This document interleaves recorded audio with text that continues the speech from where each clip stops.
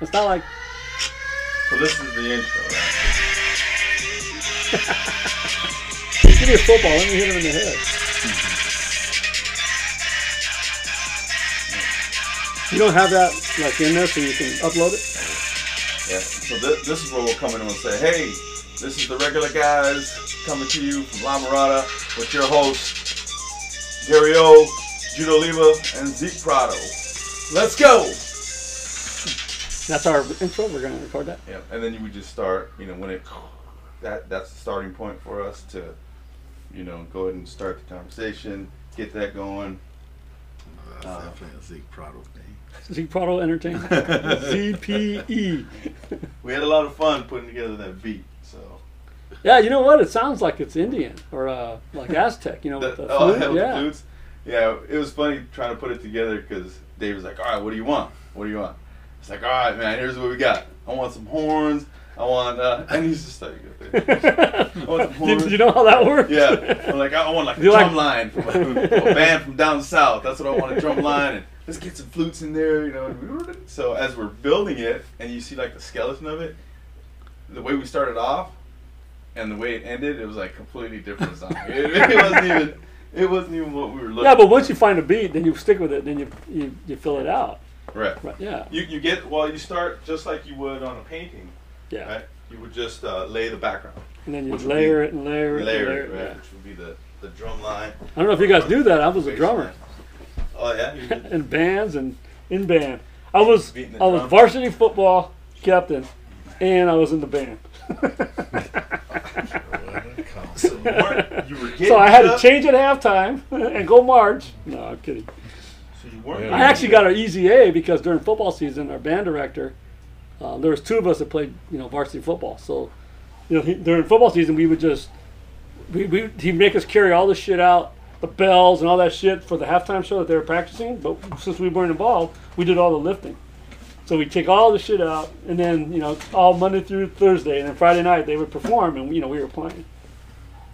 So you were getting beat up and not getting beat up at the same time. I was being made fun of? Who?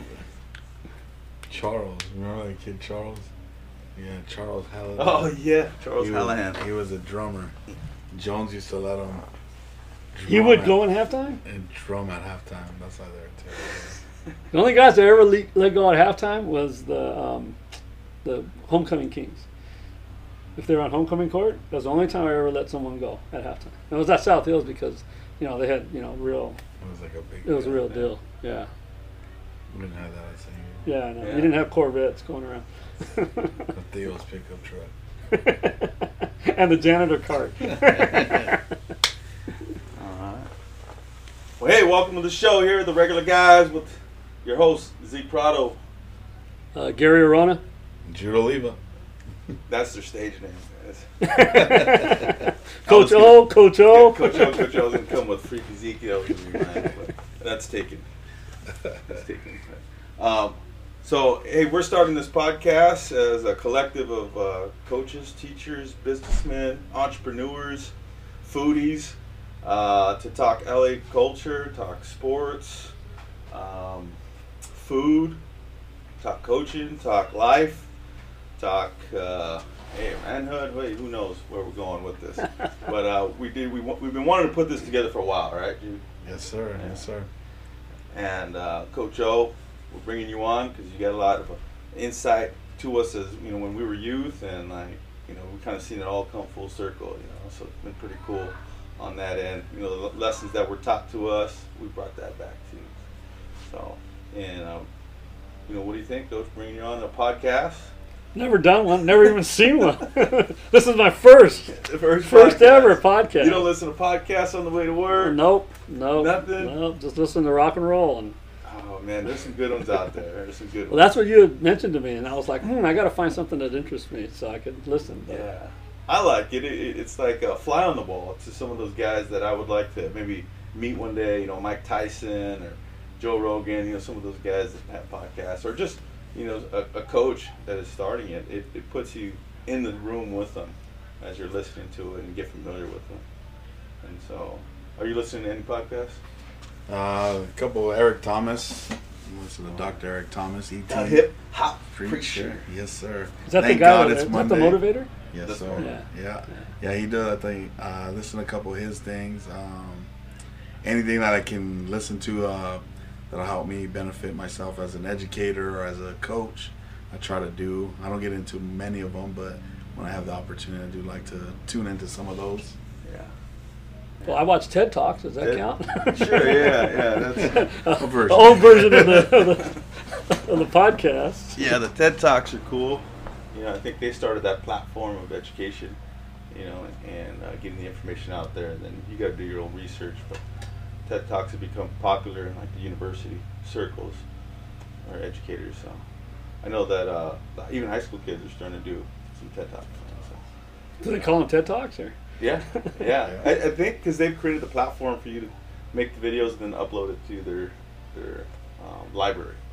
It's a good opportunity for the kids to empower themselves too, and you know, showcase their level of education and the knowledge they have that they can provide to their own peers, and I think it's been pretty cool to see some of those kids get on there. It's pretty inspiring too, even as an older gentleman, being able to look at some of these young, you know, the youth of America and watch them be able to educate not just their peers but even the older generation as well. Yeah, it's intimidating to get up in front of people to talk. So can you imagine having a mic or know you're being filmed? Yeah. You know, and in front of an audience, and you got to, you know, either be an expert or at least be well versed in whatever you're speaking about. So, you know, it's like, I don't know, both of you guys, when you had banquets, the first time you got up in front of a banquet and had to speak, and you had like 100 people in the audience. It's pretty nerve-wracking. I know, my mouth dried up. I couldn't even say. I kept saying and then I took a public speaking class in college because it floored me. And they had the varsity, the JV, and freshmen. And this was back when 3 teams were separate. Yeah. So you know, there's 40 kids plus their parents at each level.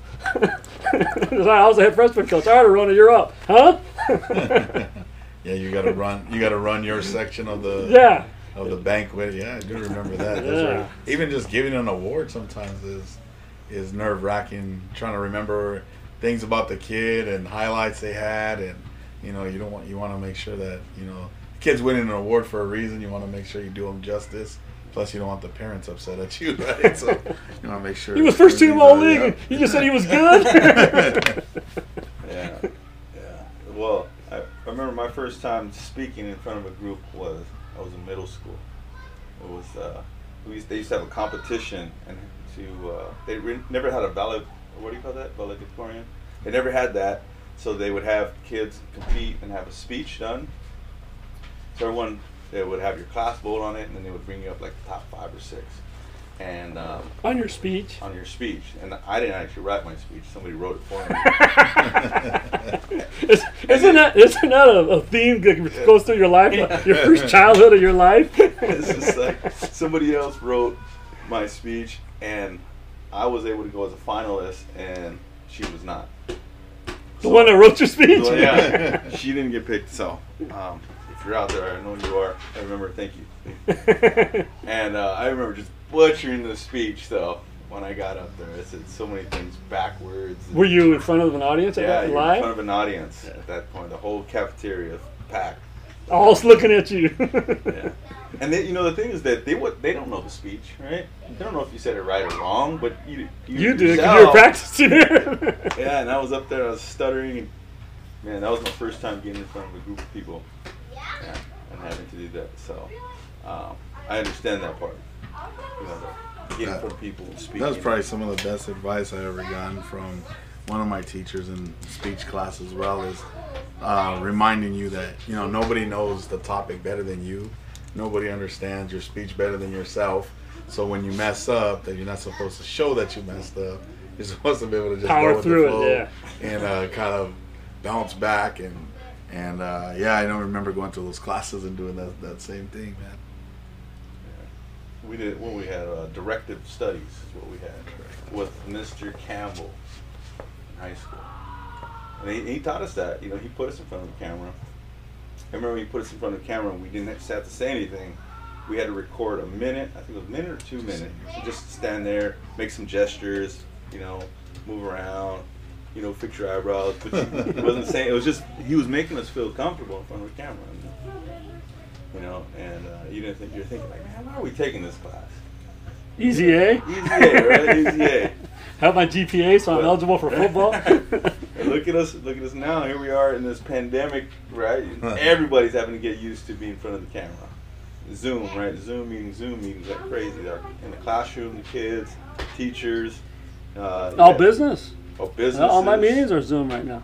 Zoom and Microsoft Teams. Yeah, Microsoft Teams, right? Yeah. You're having to get on, and man, that's amazing. So hey, with the podcast, we're here live. We're not live, but we're here in Jude's garage. So if you hear some sounds, some ambience of the city life, that's what it's about. Bouncing balls. Someone lifting weights, or he cut his toe edging the grass. Or his team is getting blown out. Yeah. Or he's playing Madden, getting his ass kicked. Yeah, we want to introduce LA culture to you, because LA culture isn't just movie stars and trying to run into Brad Pitt on Hollywood Boulevard. This is LA culture is something that it's worldwide, right? Whether you have the food, you have the culture of clothing, the trends, the high setting. Socks.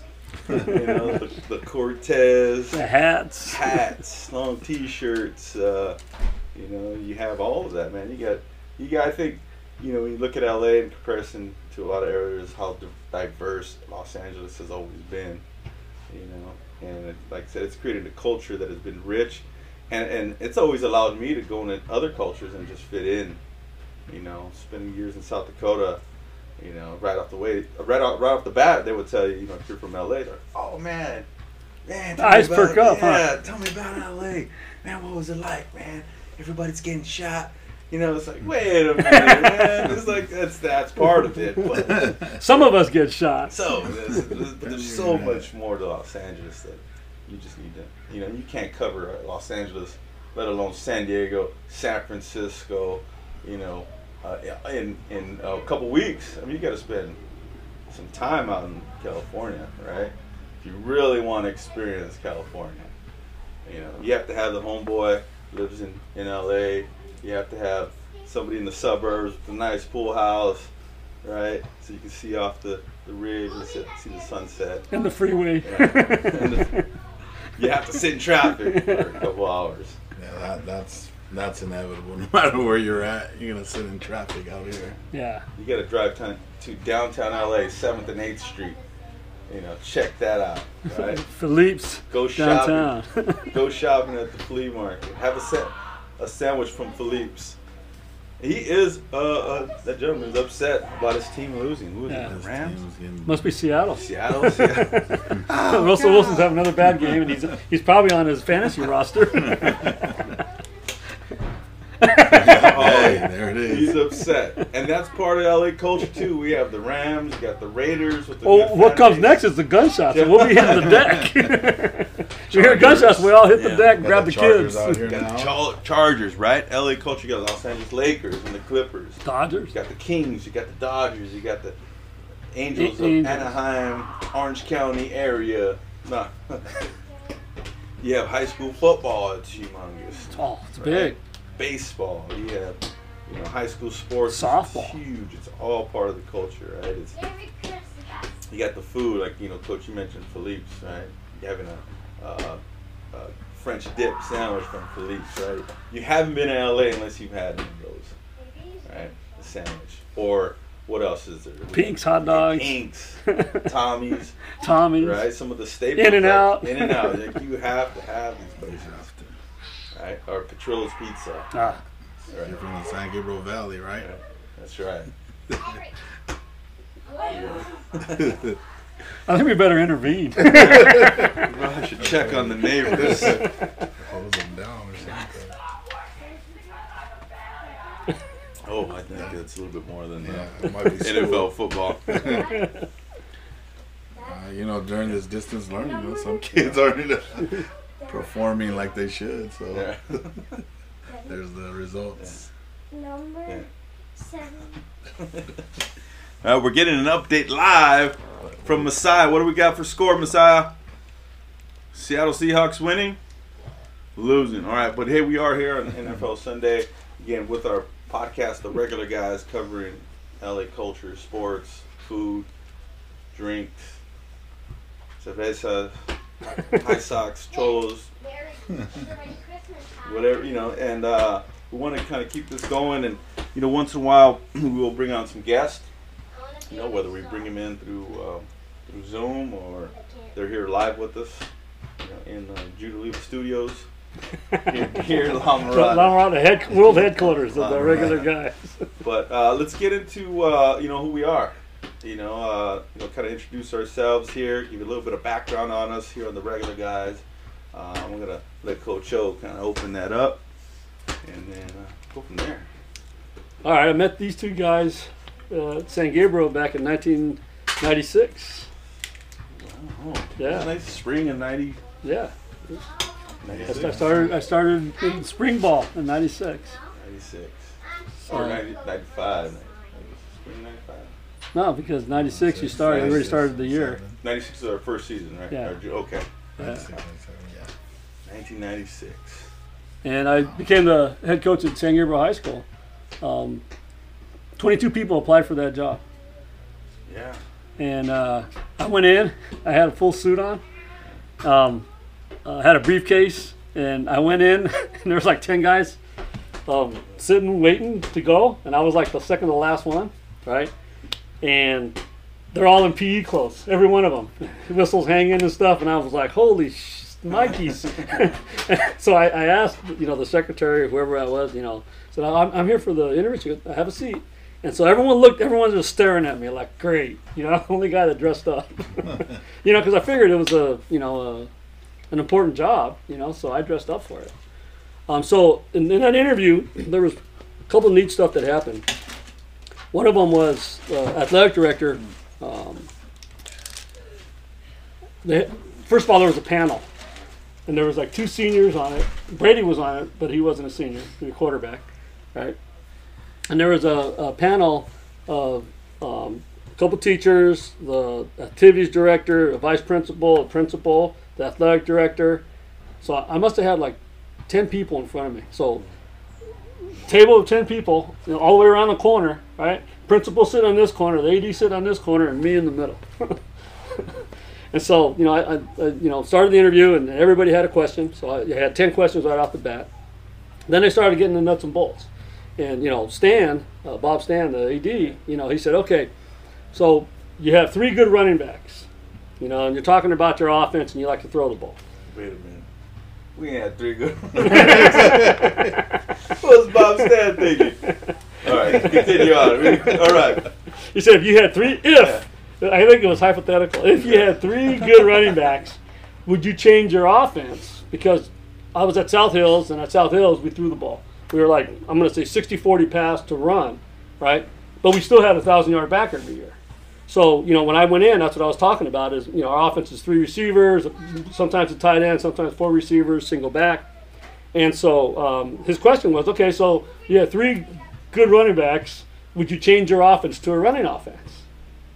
And so I kind of sat there, it was, kind of a curveball, like I wasn't ready for that. And I was like, whoa. So I thought about it, and I said, no, I wouldn't. And so it was funny because when I said no, I think out of the 12 people that were there, 10 of them took down and wrote notes. I was like, oh man, did I say the wrong thing, right? So Bob said, well, why not? It's because when you play the good teams, they can stop the run, and when you fall behind, let's say you're down 14-0 going into the 4th quarter, right? And you're still trying to pound the ball 2 yards, 1 yard, 2 yards with your big backs, and you can't get any yards, so you're out of the game. You lose. So if you're not a throwing team and you don't have pass as your DNA, you can't just all of a sudden switch it on and try to throw if you've been handing the ball off running, all the way up into that game. You get a team that can stop the run. So to have the pass DNA, you got to throw every day. Backs got to catch balls out of the backfield. All receivers, DBs, everyone knows how has to learn to catch the ball. So you have to have receiving drills every day, and it has to be your DNA. If you can run the ball, it's a bonus. But you don't want to be in the situation where you get a team that can load 8, 9 in the box and shut you down, Right now you got to throw, and you haven't worked any passing because it takes way more practice time to be better at the pass than it does to hand the ball off. Right? Second thing, there's only one ball. And this is what I learned from John McKay. There's only one ball. It's not that heavy, but only one person can carry it at a time. So then I told this panel, I said, okay. I said, so I got 3 good running backs or 3 good athletes, right? So I spread them out. One at tight end, I put one in the slot and one in the backfield. The one that's the best runner, that has the best vision is the back, right? But he has to be able to catch the ball out of the backfield too, right? So now I put 3 guys on the field and we throw. So now we have 3 different options that people got to cover instead of just handing the ball off with 2 tight ends and trying to run with the 3 backs. Or the double wing offense where, we got a little misdirection, but we're going to give the tailback 40 carries. So I got done with the interview. I thought I blew it. I thought I screwed the pooch. And so I went home, and then later on that night I got a call from the principal. And he told me that I'd had a really good interview, and he wanted to come in and see me the next day. So I said, okay, maybe I made the top 5 or top 10 or whatever. 22 guys. Maybe they were cutting it down, right? So he brought me in, and he told me I was the only coach out of the 22 that said no, I wouldn't change my offense for those 3 backs. Really? That got me the job. because I knew what I was talking about. Meaning, I want 3 targets out there. Now you're going to stop the run. You're going to bring that safety down. Now I'm going to throw the tight end out, and my other guy with the slant. And so I talked. I explained to them how the offense works versus using the athletes. And that's what got me the job. Was I had to sit there and say, you know what, I think I blew it, but that's what I believed in, and that's what I was going to do anyways. And it got me the job. Wow, that's when I think about it. Jude, that cupboard was dry though, right? Because the class before, they had the 3 running backs. Yes. They had Kip Thompson, they had Mark Gomez, they had William Brooker before he got the year before he got hurt. You had Oscar Hernandez at fullback. So they had, the nucleus of backs. And they all graduated. So you came into guys that, were, younger and new. And I think, there was a couple sophomores that were playing varsity, like Jude and Paul. There was a couple of guys. But other than that, most of that collective of kids didn't even play that year. The year before, that 95 year. So yeah, we had a lot of first time. Or they played a freshman, and they didn't play a sophomore or junior. Right. Now they were seniors. Yeah. So that's an interesting question, because that was probably the conflict that they had, because kids left, kids transferred out, and, because they didn't have the offense that catered to that group of kids. Yeah. So it's an interesting question that was the one. And think about it. Your guys' influence is the pass. You guys played receiver, you played quarterback, you played quarterback, you played receivers, right? And one of my highlights of my whole career was picking up that newspaper every was it Monday when they put the stats out? And there we had the number 1 quarterback, we had the number 1 and 2 receivers, in receptions. And think about that. Here we had 3 good guys, all in the top 10 of the valley, in stats. And think about before, if you had a back, you'd have 1 guy, the running back. Right. So basically, my interview, came full circle. Yeah, that was it. Because then he's had the opportunity to go coach, back in San Gabriel and coach my nephews or coach his brother. Did you run or throw? Mainly throw. Right. What was it like, back then, 95 throwing? Like, was that happening? I know the first time we actually saw high school really throw the ball was Hart High School in, 98. That was when they were 4 or 5 wide. Yeah. That was the first time I've really seen a team just throw. But, was it already happening? Was it new at that time? Yeah, there was a sprinkling of schools that were dedicated to the pass first, right? I think Miles Davis in the NFL and college was running the run and gun or the spread, and that's I went to a couple coaching clinics and I bought a couple films about that, about how you spread them out. There's a lot of room out there, when you run formations or 2 tight end formations, and with the fullback you compress the defense. And so I learned the concept of spreading people out and giving people room and getting them the ball quickly. And then one of my influences was Bill Walsh in San Francisco. And Bill Walsh, I first saw him at Stanford, And then, what he did at Stanford, knowing he didn't have the best athletes, but he was competing or beating some of the best teams, kind of like what Harbaugh did when he went to Stanford, the last time he was there, was basically is getting rid of the ball, like don't get sacked. And so, the quick 3-step pass, play action pass. I mean, one of my favorite plays is on first down is the throw and it's play action pass, because defense coordinators and defenses think 1st and 10. They want to put you in 2nd and long, so they either bring somebody, they're trying to fill gaps, and you full back in the flat, a tight end in the flat, a receiver stock and go. I mean, with the play action look, with defenses' eyes in the backfield, you get a nice, easy first down completion. And it's usually pretty easy because defenses are compressed on first down, trying to shut the run down, especially in high school. Right? That when you go play action and you get that guy the ball quickly in the flat, he turns up and goes. It's usually a 15-yard gain, and that's one of my favorite things to do is that or boot out of a counter on first down, because everybody likes to compress the box.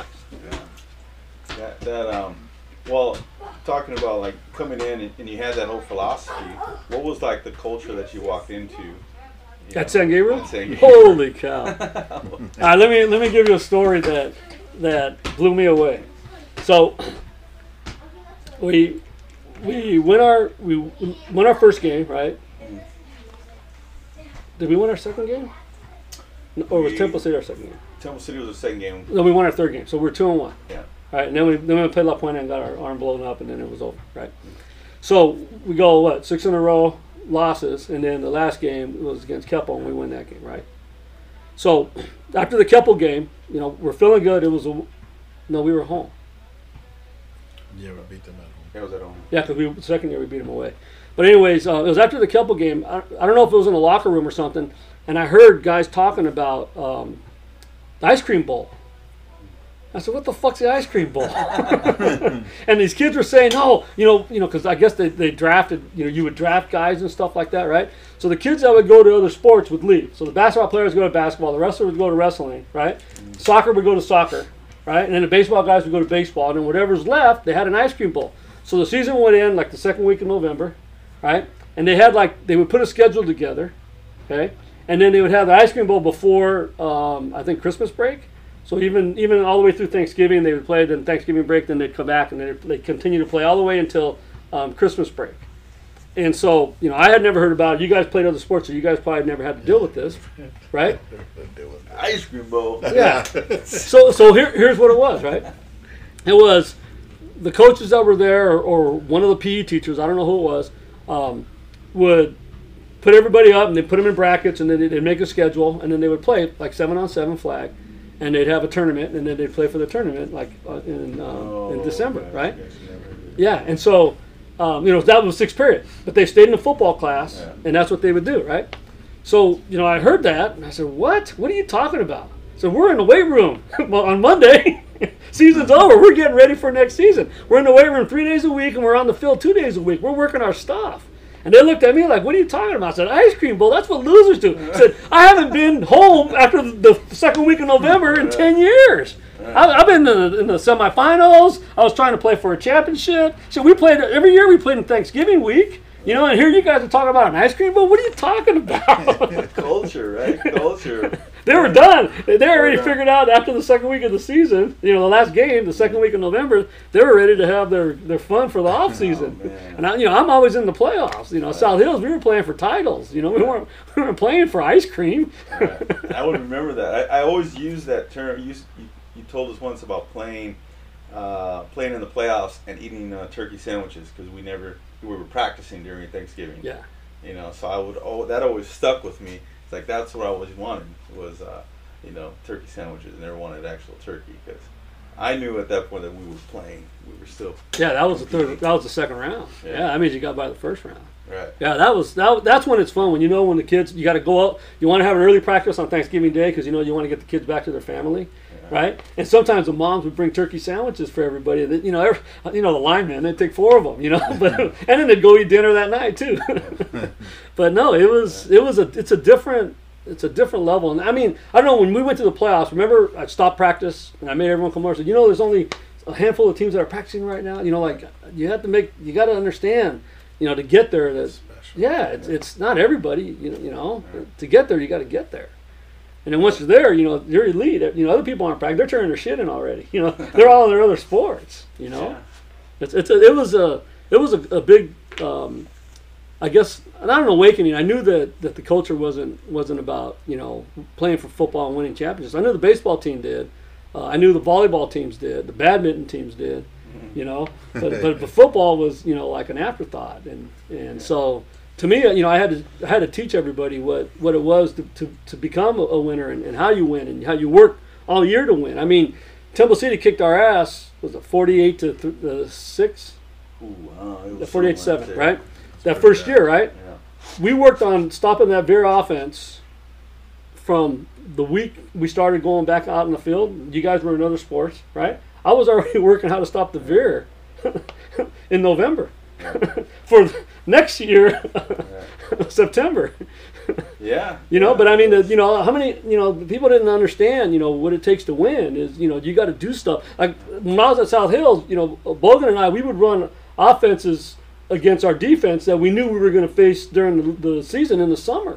So we'd run, they like to run the NCAA route, so we'd run an NCAA route. We'd do like 10 reps every practice. So we knew Covina ran it. We knew Northview ran it. We knew teams we were going to play ran it, and that's where I learned that was from Bogan at South Hills, that, you do stuff in the summer that you're going to see. And it's funny, like you do it in the summer, then how you go to your week-to-week game plan, right? And, you don't do, all of a sudden you come to that week that you're playing the NCAA route that you worked all summer to stop, right? And I would notice the kids right away, they would react to it right away. So sometimes how you put your game plan in, so we're going to do this. And it's something you really haven't worked on and it's kind of rusty. Sometimes you got to shit can it before you can even get it out for game day. It's like, no, that's gone. Yeah. that didn't work. The kids didn't get it, right? Well, when I was at South Hills, I learned that you game plan it in the summer, and then all of a sudden you're in week 7, and then you're running that game plan from the summer, and the kids would pick it up like 2 or 3 reps, and then and then boom, they were on it. I was like, holy cow. It was like a mind-blowing for me to see how that, before it was like, I just did week to week, and I'd just scream at the kids more if they didn't get it, It was, and that's what I started when I got to, San Gabriel's my first head coaching job. And so, I had stuff, my notes and my playbooks written down that, I was going to stop the veer, I was going to stop the double wing, I was going to stop the counter, I was going to stop, the flood route, stuff that kicked our ass that year. We worked it all summer, and I don't know if you guys realized it, but that's what we were doing. Is that we were stopping the veer, we were stopping the flood, we were stopping the boot rollout, we were stopping the stuff that kicked our ass, Yeah, no, I didn't even think about that stuff when it was happening. Until now, now I realize what was actually happening with X and O's, because I was, just a kid that played. I just played football. I never knew scheme and 4-3. I remember growing up and they'd put me on corner. I was like, oh, cool, what am I doing out here? Like I'm not, playing D-line and trying to rush the quarterback. Like, what do I do? I have no idea. Yeah, so like football in that sense for me, the X and O portion didn't come in till probably my first year of college, man. So at COC, yeah. That's when you started hearing more and more scheme talk, right? Understand? Yeah, like there was actually some education and even like science behind it. Like why a line at 12 yards, why a line at 5 yards. You know what I mean? Like there's all of that goes into it. So I'm gonna flip and get Jude here to kind of give an intro on his who he is and explore that a bit, man. Yeah, Jude Oliva, aka I guess the little Coach O. took the name after Coach Orona when I decided to take up coaching as a career. I've been really, really fortunate, really blessed in my career to be coached by some very, very good coaches, very good mentors. Coach Orona being one of them that got that, and it just goes back to what I think what I originally thought of Coach Orona when I first met him was, a what a dick, a winner. Oh, that's part of it too. No, I'm just kidding. A lot of up downs. More of a, he was a winner. He was a forward thinker. Just like that question you said. I mean, that was probably one of the best answers I think someone could have gave, because it's like one of those, at that time people weren't thinking that way. And as you look now, everybody talks about the evolution of football and all these cool RPOs and things. There was people doing that before it was even cool. Yeah. I know we were doing that 10 years ago. Mm-hmm. 10 years ago, and now all of a sudden it's cool, so everybody's doing it. But just that forward thinking, that working to win, like you don't just show up and be successful. You have to grind every day. You have to bring your work ethic every day. You have to make sure that you're on point every single day at every single opportunity, to be the best that you can be. And then obviously those things will tie into success and winning. I think those are the things that I took the most from Coach Orona. And then I moved on and was really blessed to be coached by who I think is probably one of the best offensive minds that I've been around, which Chuck Lyon. And surrounded his staff with, I mean, come on, man, we're talking about some of the guys that are on the staff. They're on TV right They're now. on TV. They're making millions of dollars, and they're head coaches at different places. They coach in the NFL. Jay's the offensive line coach. One of their top recruiters for University of Virginia. Dose is considered one of the best strength coaches in America. I mean, we were surrounded by greatness, not even knowing it as kids, and just taking those influences and taking them into my coaching career. When I did decide to coach, I went back, like Zeke said, went back and I decided to coach at my alma mater at San Gabriel High School. That was my first football job. I was went in to be an assistant and turned into an OC, and and things just rolled with it. And a couple years later, I was fortunate to take over that program and be the head coach of that program, which I'm still super proud of. I think we were one of those teams that were always looked at as a team that didn't have very much, but we always overachieved and got the most out of those kids. And I think, again, all those influences I had in coaching went through there. Then after, I think, 10 seasons, I ended up at Maranatha High School, private Christian school in Pasadena. Did that for a season. Left to go finish my credential. Ended up at Buena Park High School. And that was a whole different ball game. I never been out to Orange County, and man, Orange County's it's a business even in high school. You get to see some of those Tiger dads and shopping their kids around. What do you got? What do you got? It's a whole different. What do you have? What can you do? Let me see your office. They want to know your X's and O's. That was the first How time. many passes you gonna throw a game? The first time I dealt with that stuff, and I never heard of. I'm gonna be honest with San Gabriel Valley. Nobody really talks about how many stars you have and how many offers you have, and you get to Orange County, and the first all thing, stars. Everybody's talking about, I'm a 4-star, I'm a 3-star, I'm a 5-star. I have kids. I was really fortunate to coach a kid that was a 4-star. Some of them had him at a 5-star. Athlete who was super humble, but that was probably one of my first guys to coach like that.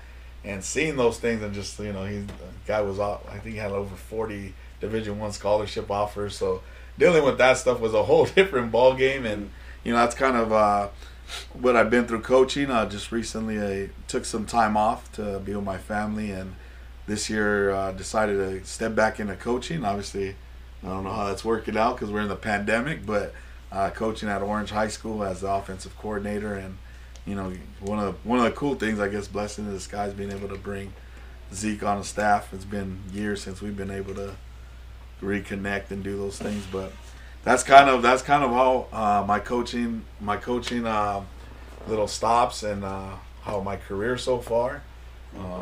Played at College of the Canyons, played at San Gabriel High School, and then Dakota State University in Madison, South Dakota. And so when he talks about South Dakota, I understand it. That's why I was only there for 2 years. Yeah, that's different culture out there, man. Culture is what it culture. Cold. Sure.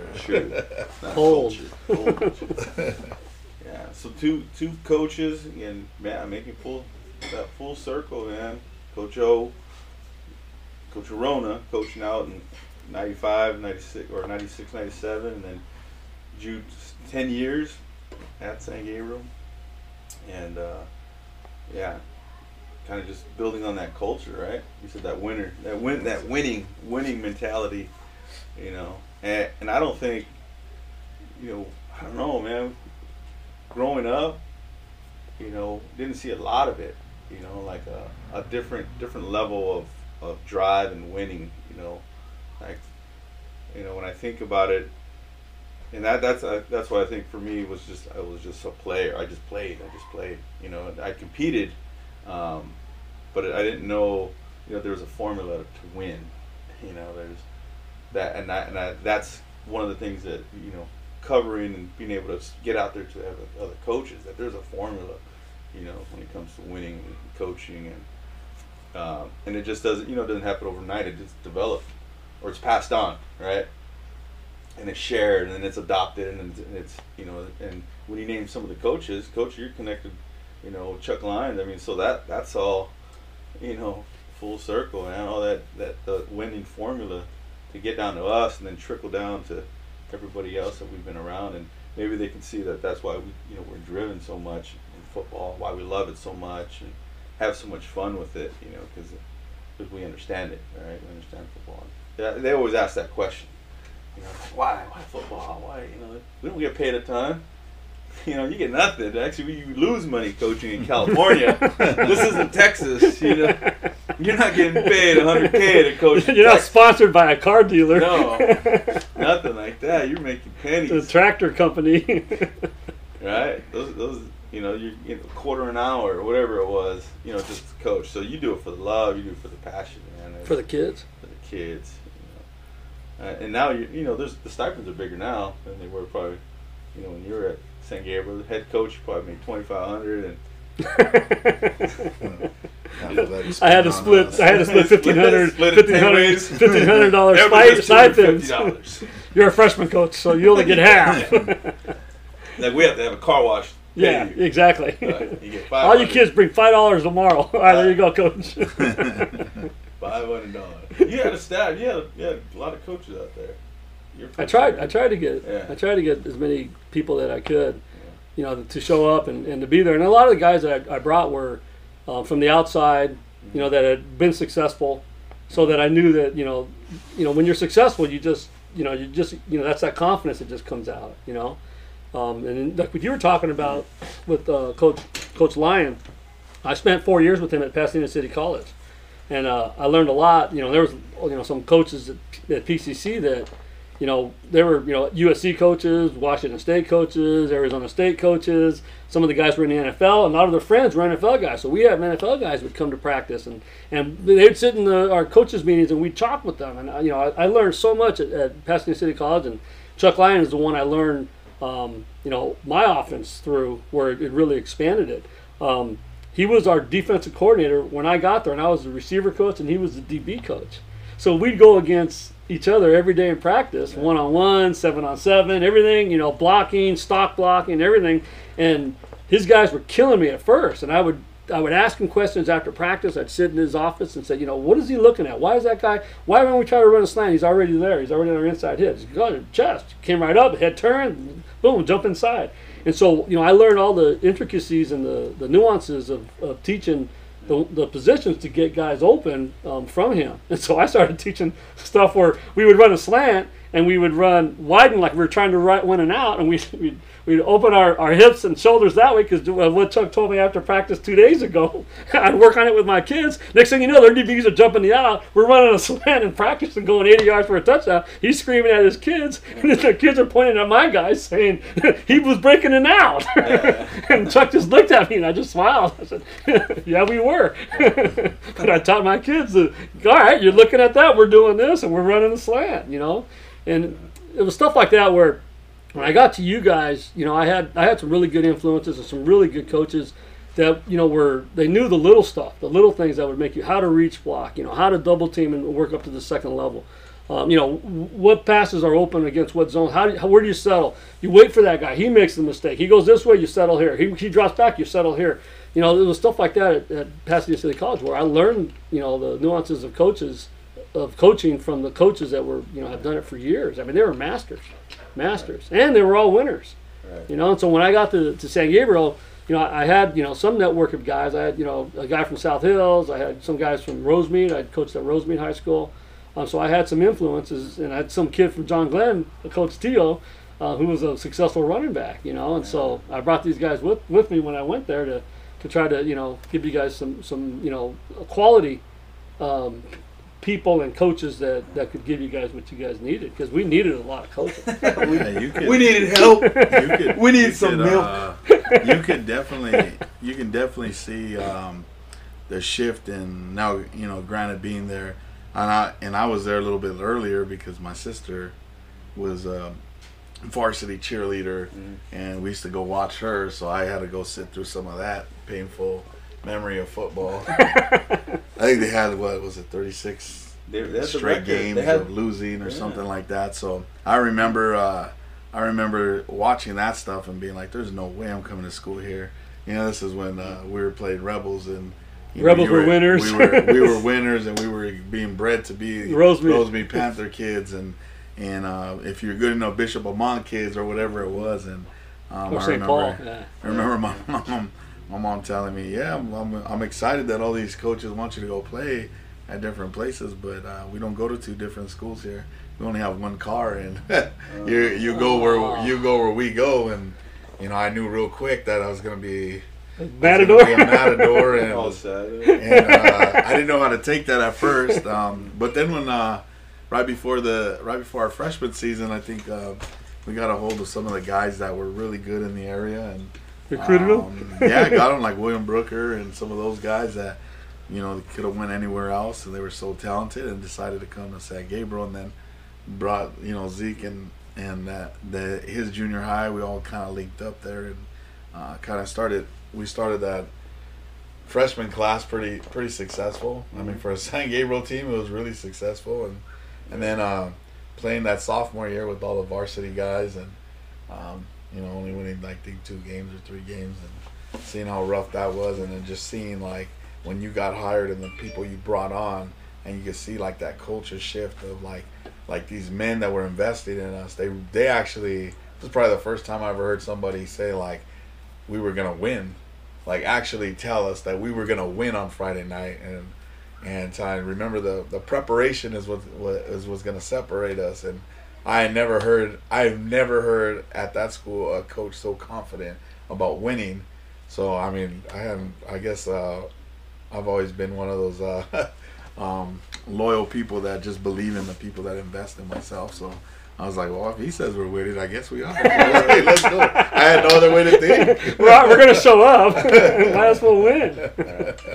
Coach, I think about that stuff. You come into a group of kids, that you're trying to connect with, and like, you were there too. You were a football player in high school. Culture, like, is that different, trying to connect to a group of kids from, San Gabriel, or did you feel like you can relate to us, connect to us? Because that always interests me, that culture part of like, coming into, maybe a culture where football, wasn't as important to a lot of people, because I didn't have, football wasn't important to me. I didn't even know that I really wanted to play college football until someone says, hey, you can play college football. And it was just the same thing. Hey, you can win. You're like, oh. What? What? And so like your upbringing, was that, part of it, for yourself to give that back to us? Did you see us and see yourself? What was that? Was that like? Was that happening? Yeah, my parents took us to Mexico when I was 10 and 12 years old, and my grandma lived there, and I had an uncle that lived there. I was in Sinaloa. It's a small town called Concordia, about 2 hours from Mazatlan. So we'd fly into Mazatlan, and we'd get in the back of a stake bed truck and bounce all the way for 2 hours to this little town called Concordia. And my mom would, make us do chores every day or every Saturday. All our kids, all our friends would be out of the neighborhood. Come out and play. We'd bounce their balls, throwing the football around, and we had to do our chores before we'd go play. If we didn't go out and do our chores, right, and we went out and played, and my parents were working, and when they got home, and if we weren't done, we got the whip, right? We got the cinto, right? So my mom would always tell us, you guys don't know how good you have it, right? How we tell our kids nowadays, we don't know how good you have it, right? So she would make us, part of our chores was this. We had to clean the windows every week, and we had to vacuum the screens.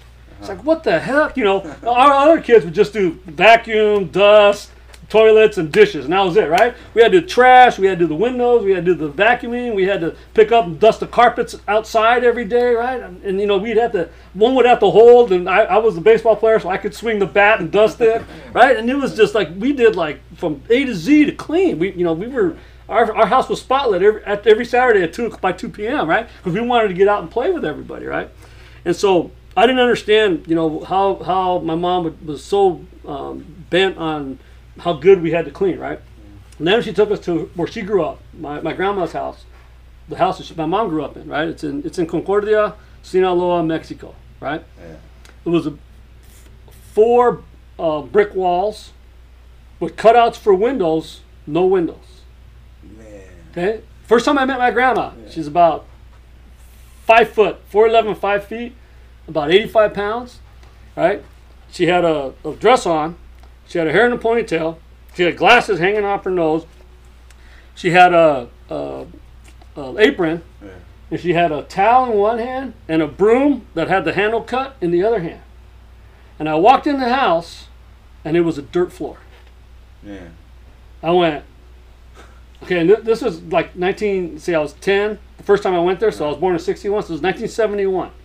So as we walked in the house, you know, we're bringing our suitcases, we're walking in, my grandma's behind us, knocking the dust off of us down and sweeping the layer of dust that we just brought up out the window.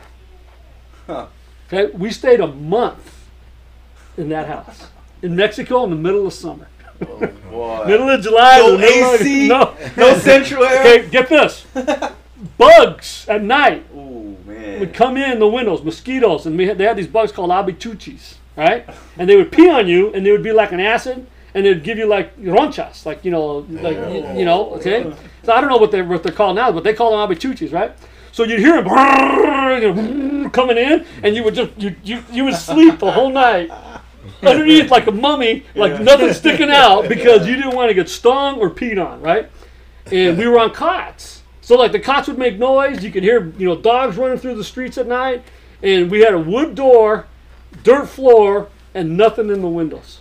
I was like, oh my God, right?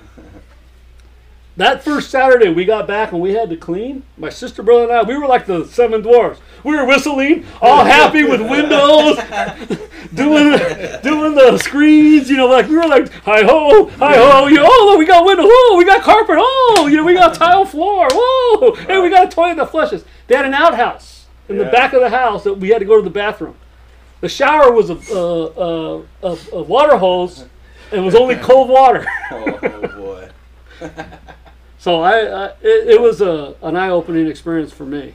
So one of the things that happened in this trip was, I was a big Dodger fan growing up. So you know how you go to helmet weekend back then in the day, and you get everybody got a helmet. So I had the Dodger helmet. I actually had 3 of them because my dad would take me Friday, Saturday, and Sunday, so I'd get 3 helmets, right? Mm-hmm. And then I would put like my favorite Dodgers number in the back. I'd buy one of those stickers and put number 7 for Yeager, number 6 for Garvey, or 22 for Buckner, right?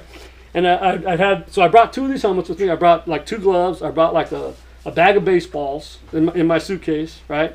And I brought like 4 Dodger hats. Actually it was 2 Dodger hats and like 2 of my Little League hats, like the teams I was on. One was the Giants, and don't tell me why. But anyways, so when we were leaving, my dad came to get us, right? And so when we were leaving, all the kids, every day, they couldn't wait for us to go outside and play because I had all the gear. I had a bat, I had gloves, I had balls, I had hats, I had, whatever. We used cardboard for bases, right? And we would play out in the street, and they all loved it, right? And so, my dad said, all right, so he made me give my gear to all the kids in the neighborhood. So, all right, which one of you likes the Dodgers? Oh, me. So he gave him a Dodger hat. He gave him a Dodger helmet. He gave him the bat. Who's the best hitter? And I would say, that guy is. He gave him the bat. Who's the best fielder? That guy's got a good arm, And so my dad left all my gear there, and he said, don't worry. I'll get you new stuff when we get back. And I was like, oh, my gosh. So that was all my stuff, right? I left it.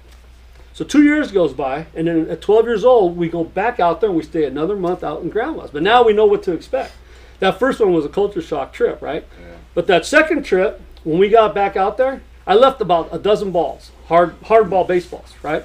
We got back there, all the baseballs, the covers would come off, and they were taping them, and the strings would be coming off, and they'd be lopsided. I said, what happened to the baseballs, right? Well, they didn't play on grass. You played on, the streets weren't, pavement. It was like hard compressed dirt, but there was rocks and stuff in them, right? And that's where we would play. And they just kept playing there for 2 years. When I got back, all those balls, they weren't together, but they were all taped together. My hat had like stains on it, or where you put your hands and it starts getting the top comes off and just see the cardboard inside the lid. That's how my hats looked. And plus, these guys wore them out to work or wore them out in the fields, right? And I was like, these guys, they all had their stuff. The only thing that looked decent was the baseball, the blue baseball plastic helmet, but it was cracked because someone had got mad at them and threw it on the ground. And they were telling me the story, right? And so I go back at 12 years old, and now all these kids had the same gear. Nobody got anything new, because they were all poor, and they had all this gear. And I was like, oh my God! So I brought more gear. My dad actually had me load up more, and so when I left that second time, I left them with more stuff. And that's like where it started with me. My parents, supported my family in Mexico, but I always have to go to the pharmacy, the farmateca, and get money orders. My mom would make me go money. I'd be carrying $500 sometimes to the pharmacy. My mom would put it in, put the 500 in an envelope and put it in my pocket. And, and she wrote 500 on the outside of it. And she didn't tell me what it was. I could have got mugged walking to the pharmateca. I didn't know. And I have a quarter for each $100 money order. So I have 5 quarters. And I was like, okay, there's this one, here's this one, here's this one. Then that's what we would send to Mexico to my mom and dad would take care of my mom's family. And so they always did charity work and stuff like that. So, when I started coaching, like I could always tell the kids that didn't have money, because they were the ones that, all right, you guys get your cleats off because we're going to start, running around and doing routes and stuff like that. And then, you'd see 2 or 3 kids that would be slipping during routes, and they had their Vans on or their, whatever, imitation pennies, right? But they had those on, so then I'd pull that kid aside and say, hey, do you need cleats? And he was, yeah, my parents can't afford them. So I would buy them cleats. Yeah. And so, like, a lot of the kids liked playing for me because I always did things for them above and beyond, just playing football or just being a coach. And it was instilled in me, on my visits and seeing where my parents came from and how poor they were and how they were supporting their family, that, it was just a given to give back. Right. So it was when I got to San Gabriel, it was like exactly the situation I wanted to be in, Yeah, you bought me my first pair of cleats, I have cleats. I used those old Jordans or the Dion's from Carlos Sanchez game. Yeah, we just passed them down because I finally fit into them. It was your turn. There were 12s and you weren't 8s. See, and that, that's where you talk about, you get back, the stipend ain't enough, but you got to do it, right? It's got to be done. It's got to be done. And no matter where you're at, you got some kids that have need, and that's important. And I realized that, when that was happening for me, and even with baseball, and they bought me a glove, and I was one of those kids that, the coach would just drive by the house, and pick me up, and I'd be wearing jeans and a t-shirt and go to practice and play in my jeans, and then, like I said, slide around in the vans, and it was. I remember we played for the Monterey Park Angels. It was a traveling ball team, and I was just, a kid that I didn't have all the gear now, or like they have now. You can't walk on the field without a $350 to $400 bat. Yeah. Or have a batting cage in your backyard. Yeah, and a pitching machine. One of my friends brought it up the other day because we would talk about what we had, and then she's like, "Yeah." Like you guys didn't have a batting cage in your backyard, and I was like, oh, you got a batting cage in the backyard now. Oh, yeah. But you do those things to help. One, get the edge, right? That's why sports is different now than it was 20 years ago, than it was 40 years ago. It's just the evolution of sport, man. And then Jude, you got to stay, coaching, right? And for 10 years at San Gabriel with the same type of kid. Same type of kid. We started, obviously going through just being an assistant coach, seeing the need of what our kids need. Obviously being from the same neighborhood, exactly what they need, growing up the same way.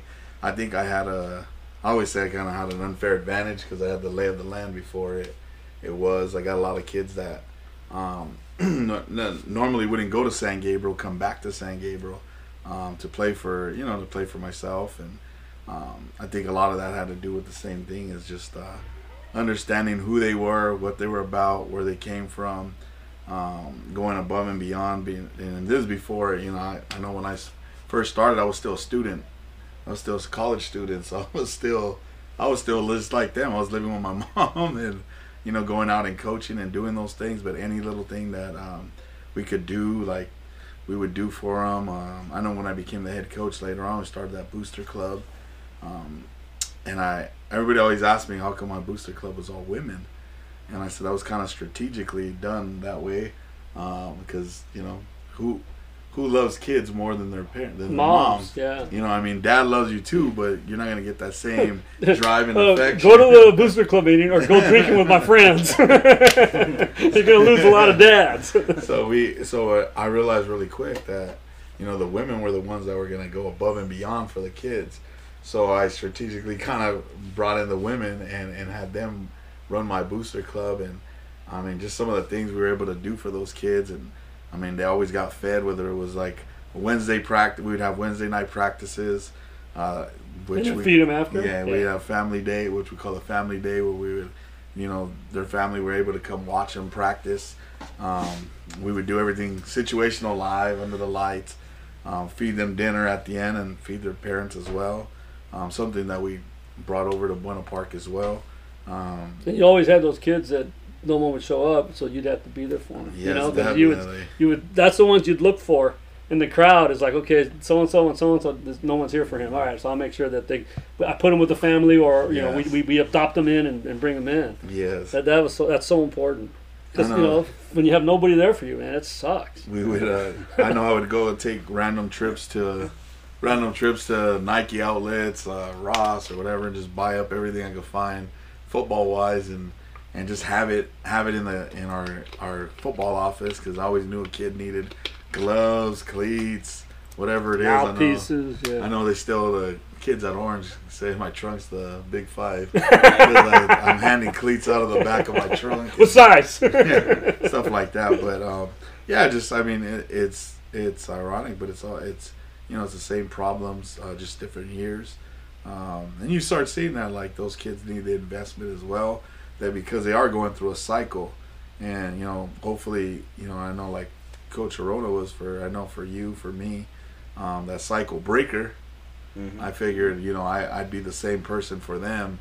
And hopefully I'd get somebody to break that cycle in their family, so that they can go off and be successful, and and do that for somebody else. And like we always talk about, paying it forward and doing those things. And that was like the biggest out of all the things that we accomplished, and with winning and stuff like that. Those are always my favorite. Or when I get those invitations, or I see like the celebrations that they send where they graduate from college, or they're getting married. You see them having kids now, and them investing in their kids.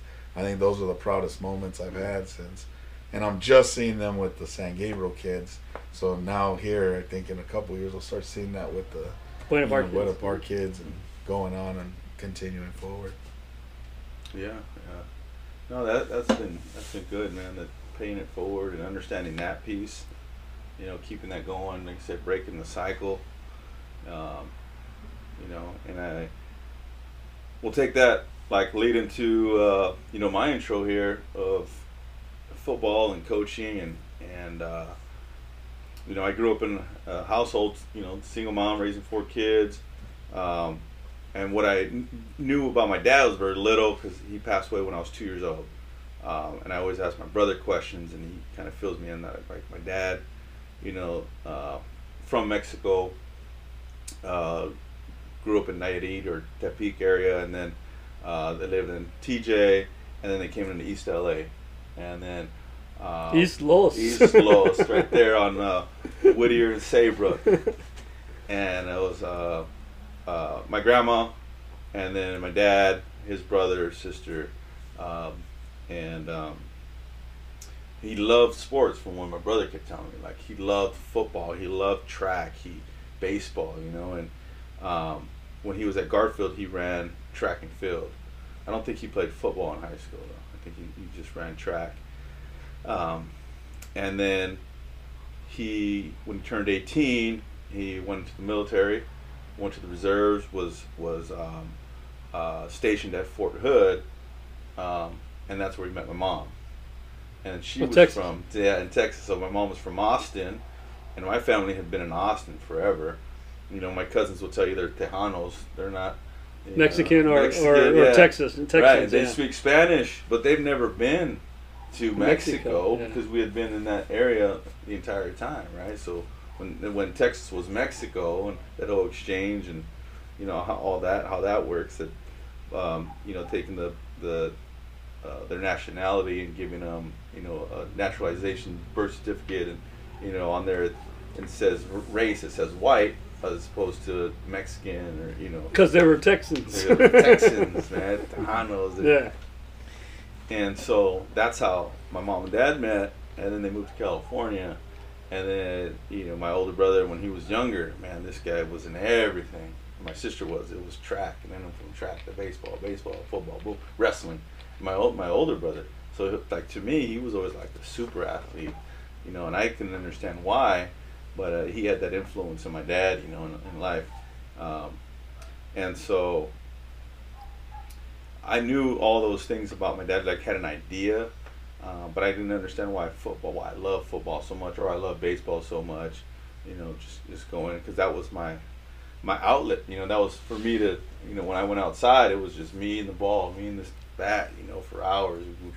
We would just play, and, you know, growing up right there in a couple years in Monterey Park, going to Inez, and then moving to Rosemead, we used to just play in the driveway, or we would play in the abandoned crack house across the street. I remember they had that house.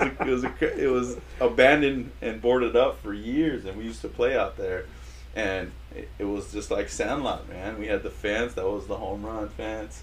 You remember hitting balls into the neighbor's yard and just having to hit a woman one time. They took our ball away, you know, things like that. But as kids, we grew up, you know, just on the street playing football, playing till the lights turned off, or till mom, you know, called you in.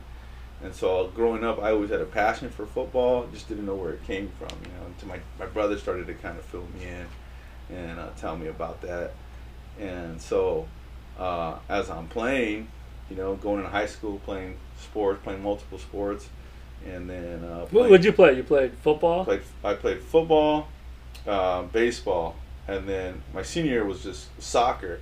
You know, I should have been doing other things, but like track also. Track.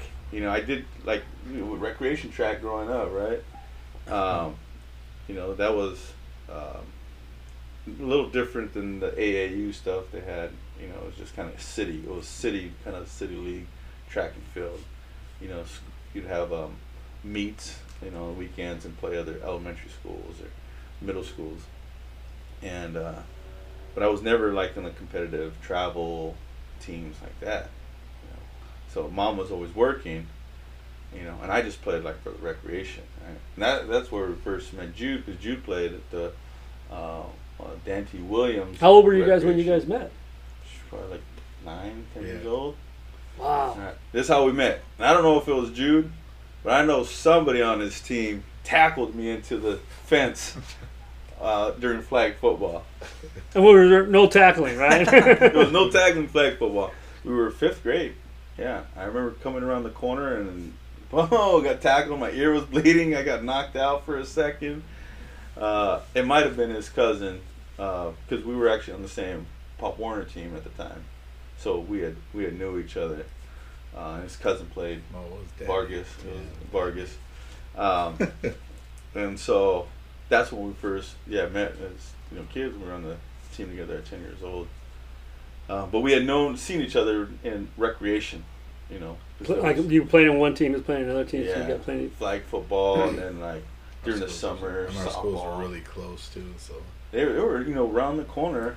That was back when the school was every block, huh? Yeah. There was enough kids to fill them too. Yeah, that was back in Rosemead when they still had the dirt streets. They weren't paved yet. Damn. Yeah, that was a Rosemead, and you know, there's so much history in Rosemead, and there's a book called Always Running, which touches on some of like the car club life, gang life at the beginning, early stages of the gang called Animal Tribe, which which is a car club that turned into the gang, the local gang there.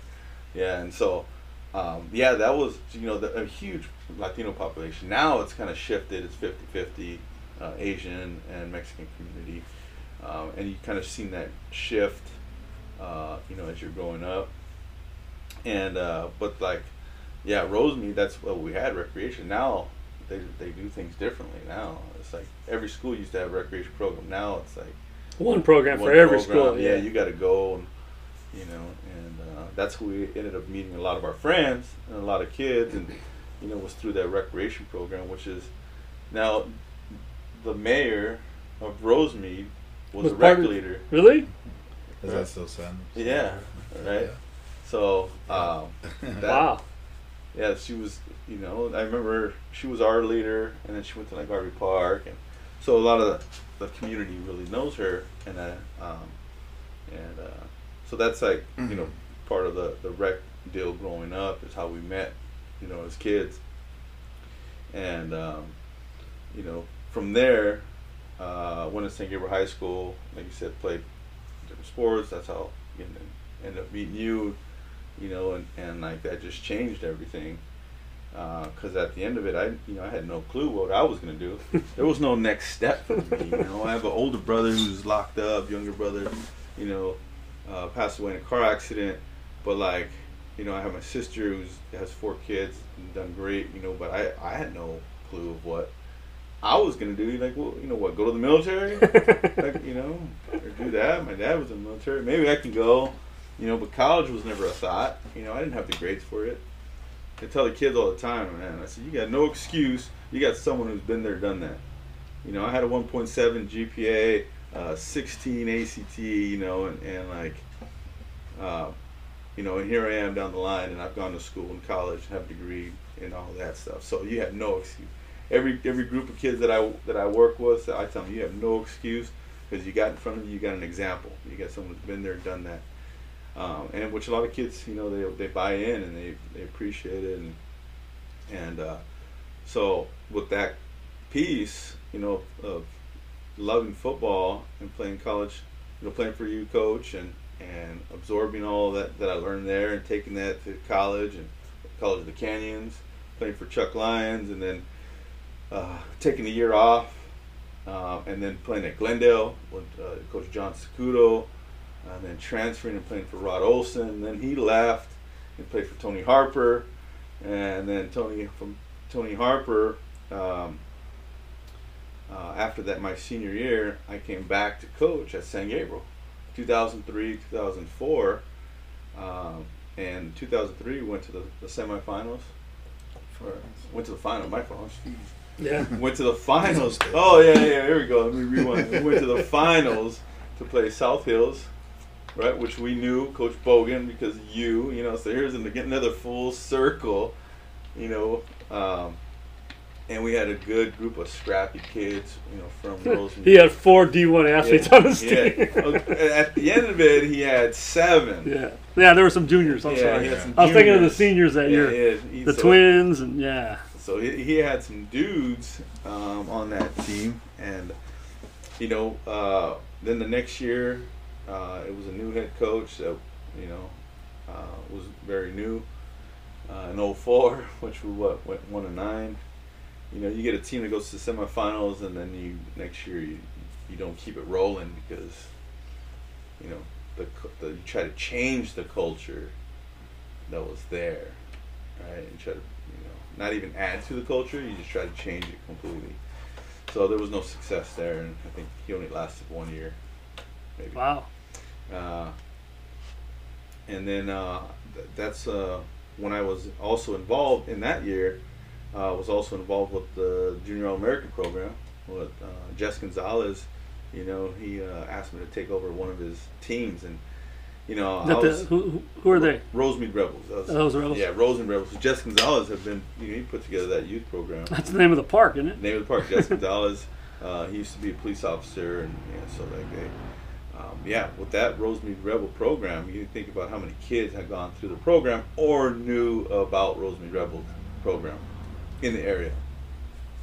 And so he asked me to coach his team, and I agreed to it, but I didn't know what I was getting into because I had like the Bad News Bears.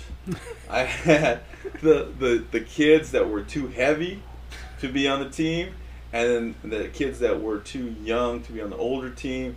So I just had all the worst kids. Group of the Bad News Bears. But I coached them up, man. So Jude also came out and he helped me after he was done with the high school because he was running the offense there. Then he would come help. Really? Double duty? He's double duty. We were doing double duties. Coaching at the high school and then we were coaching at the youth program. And like I said, we just had some kids that were in-betweeners, man. They were tweeners. They were first-year kids, and then the other teams didn't want them, so they cut them. And they said, "Oh, we got this team that they can go to." And they actually plucked one kid from us. Remember? Oh, he's pretty good. That was supposed to be on the team. The best one. The best one. They took him, but we had kids that stepped up, and they weren't expecting us to do anything. They just expected us to have a team. To show up and be there for them every day. Just be there and have fun. I was like, we're winning. Yeah. We're going to try and win. Oh, really? You developed that attitude, huh? Yeah, we're like, we're going to win. You're not just showing up and just punching the clock. Huh? You're here to win, right? Yeah. We beat some teams. Like, we beat, El Monte was like 5-0. We beat them, knocked them out of the playoffs. Because you could only have maybe like one loss at the time in order to go to the playoffs. They only took like the top team in the conference. We didn't make the playoffs. We were like 3-3 or 4-3. Yeah, but you were supposed to be 0-7, right? Yeah, we were supposed to be 0-7. One game I remember, we had a 2-minute offense, and I remember Jude turns to me and he's like, "Hey man, run that screen. Run that screen there to Simpson, right?" And so we sprint to the right, throw back tight end screen. He catches it, scores, game over, we win. And it's just like, just an explosion from the kids. Like, man, this is cool. That feeling to win. And I know some of those kids I haven't seen lately, but I know that, if I see them or they see me, they'll recognize me. And, they remember. They'll remember.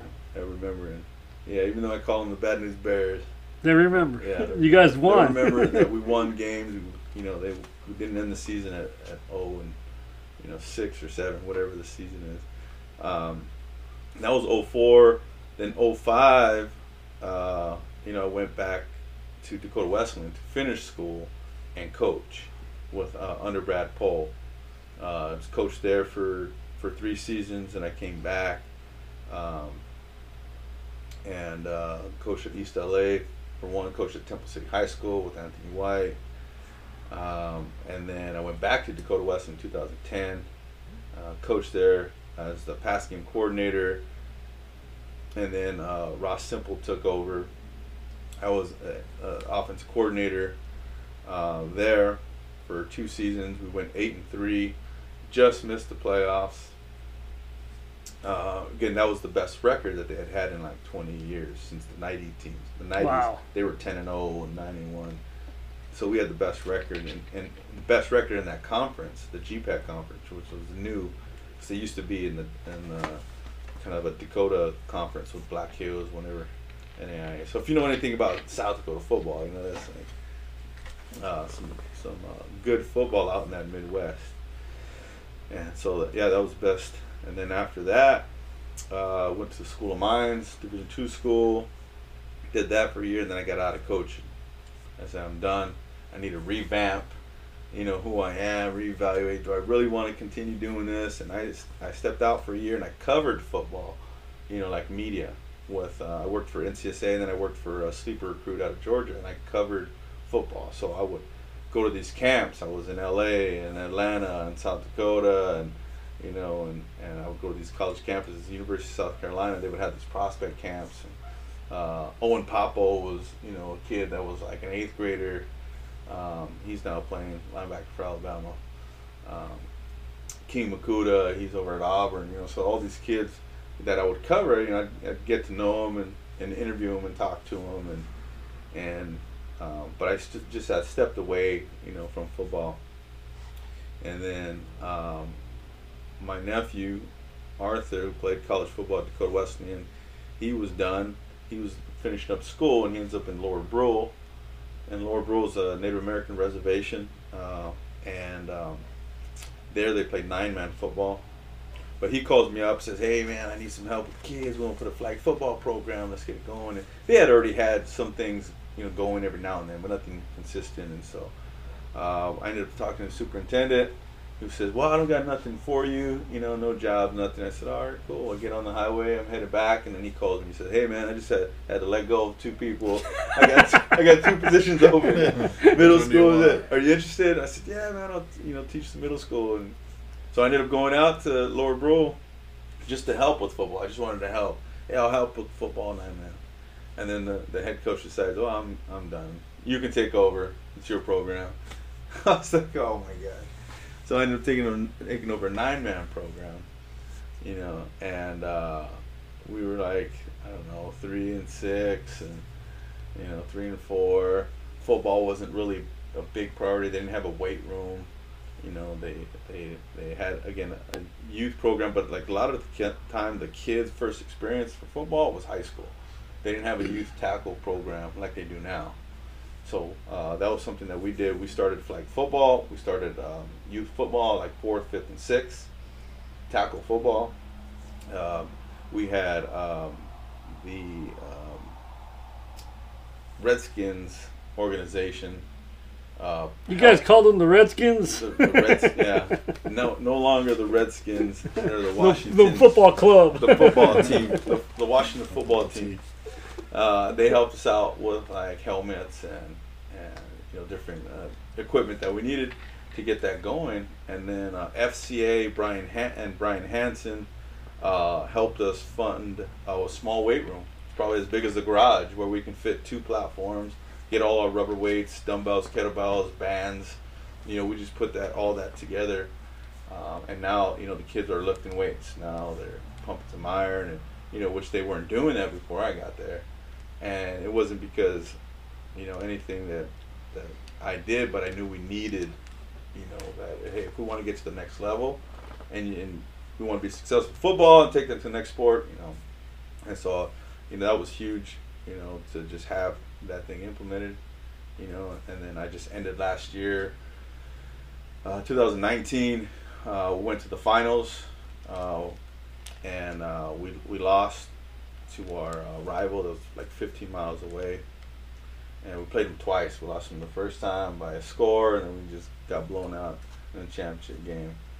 And it was a great experience for my kids, that to see that, but to make it to a championship game, and be there again and not win it. It's still an experience, It's just like, and that for me, football wise, to finally again see it all come full circle, the hard work, the hours put into it for the kids to get to that point of getting to a championship, understanding it's not just competing for a league, it's not about winning the first round, it's like, hey, getting the championship, to say you got there.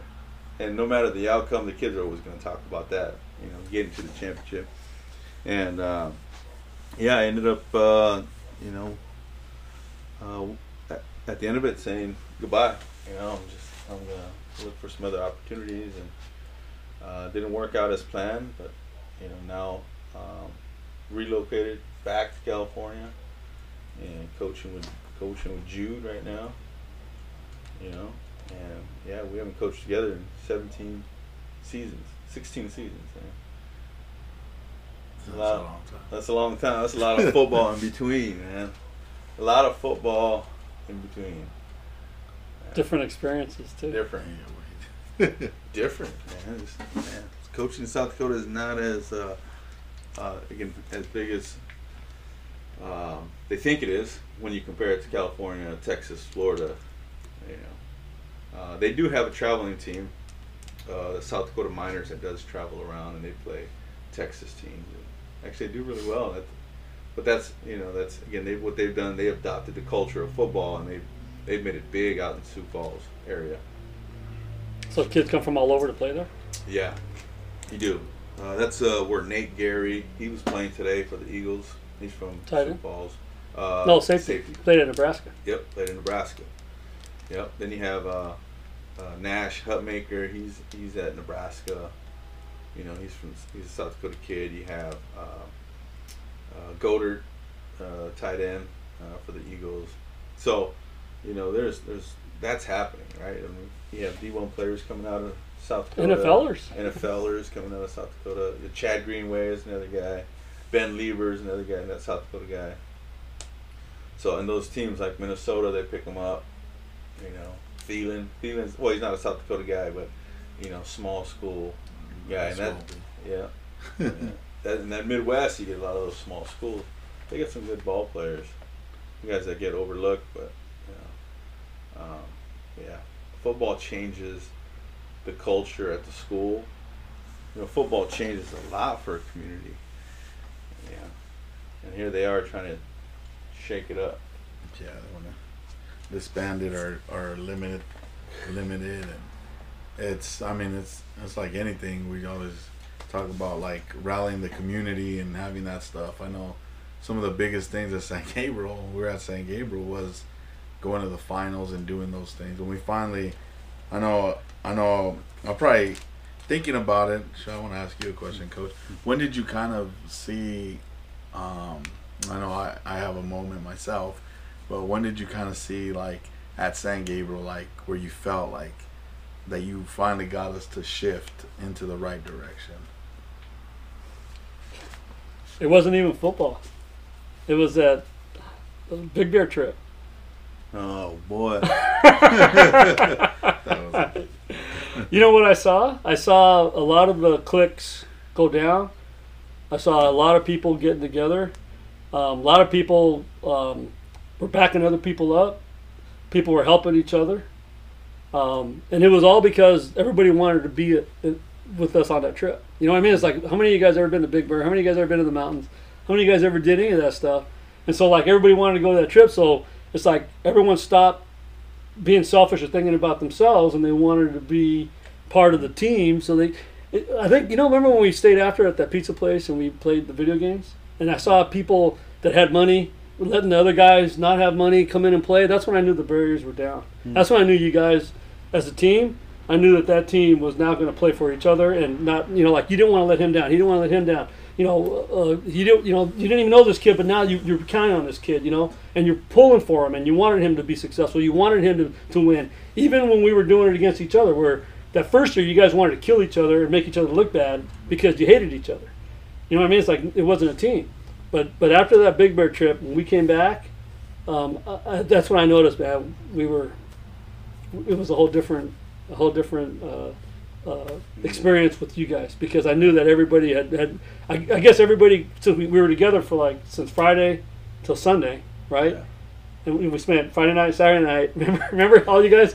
Remember when I was going to separate because we didn't have enough guys that would fit, and you guys said, no, we're all going to the cabin. Yeah. Right? And you guys all made room, right? And then when I went to look and inspect the cabin the next morning, it wasn't a blown up disaster. You guys kept it clean compared to the year before when you guys blew up the motel rooms. That's what I knew, because it was like you guys cared about stuff. Yeah. You guys didn't want to let me down by blowing up the cabin, because knowing I'd probably have to pay, you know, whatever to fix whatever you guys had broken. You know what I mean? And everybody made room for everybody. Yeah. I mean, think about that. I mean, you guys were the guys that slept in that cabin or didn't sleep, right? Yeah. We had the hierarchy, you know. Yeah. Some guys earned their way onto. To what level? Yeah. Yeah. There's definitely, you know, that piece of it of like the older guys and being in charge and. But then the older guys also not just being the bullies. You know how you can be an older guy and be a bully, but also like you got to give the young ones or the little ones that are trying, and you got to reward that effort, right? But sometimes there's teams where there's just bullies. Right, and they don't want the underclassmen to make them look bad. They don't want the underclassmen to take another senior's job, right? But when that gets broken down by the leaders, and it's just everybody's contributing, then that's when you win. Yeah. Team building, that's important. I know that, you know, there's a lot of, I've installed that, you know, in programs and trying to do something before, you know, well, they used to have Hell Week. They don't have Hell Week anymore. Yeah. Can't say Hell Week. Camp Camp Snoopy.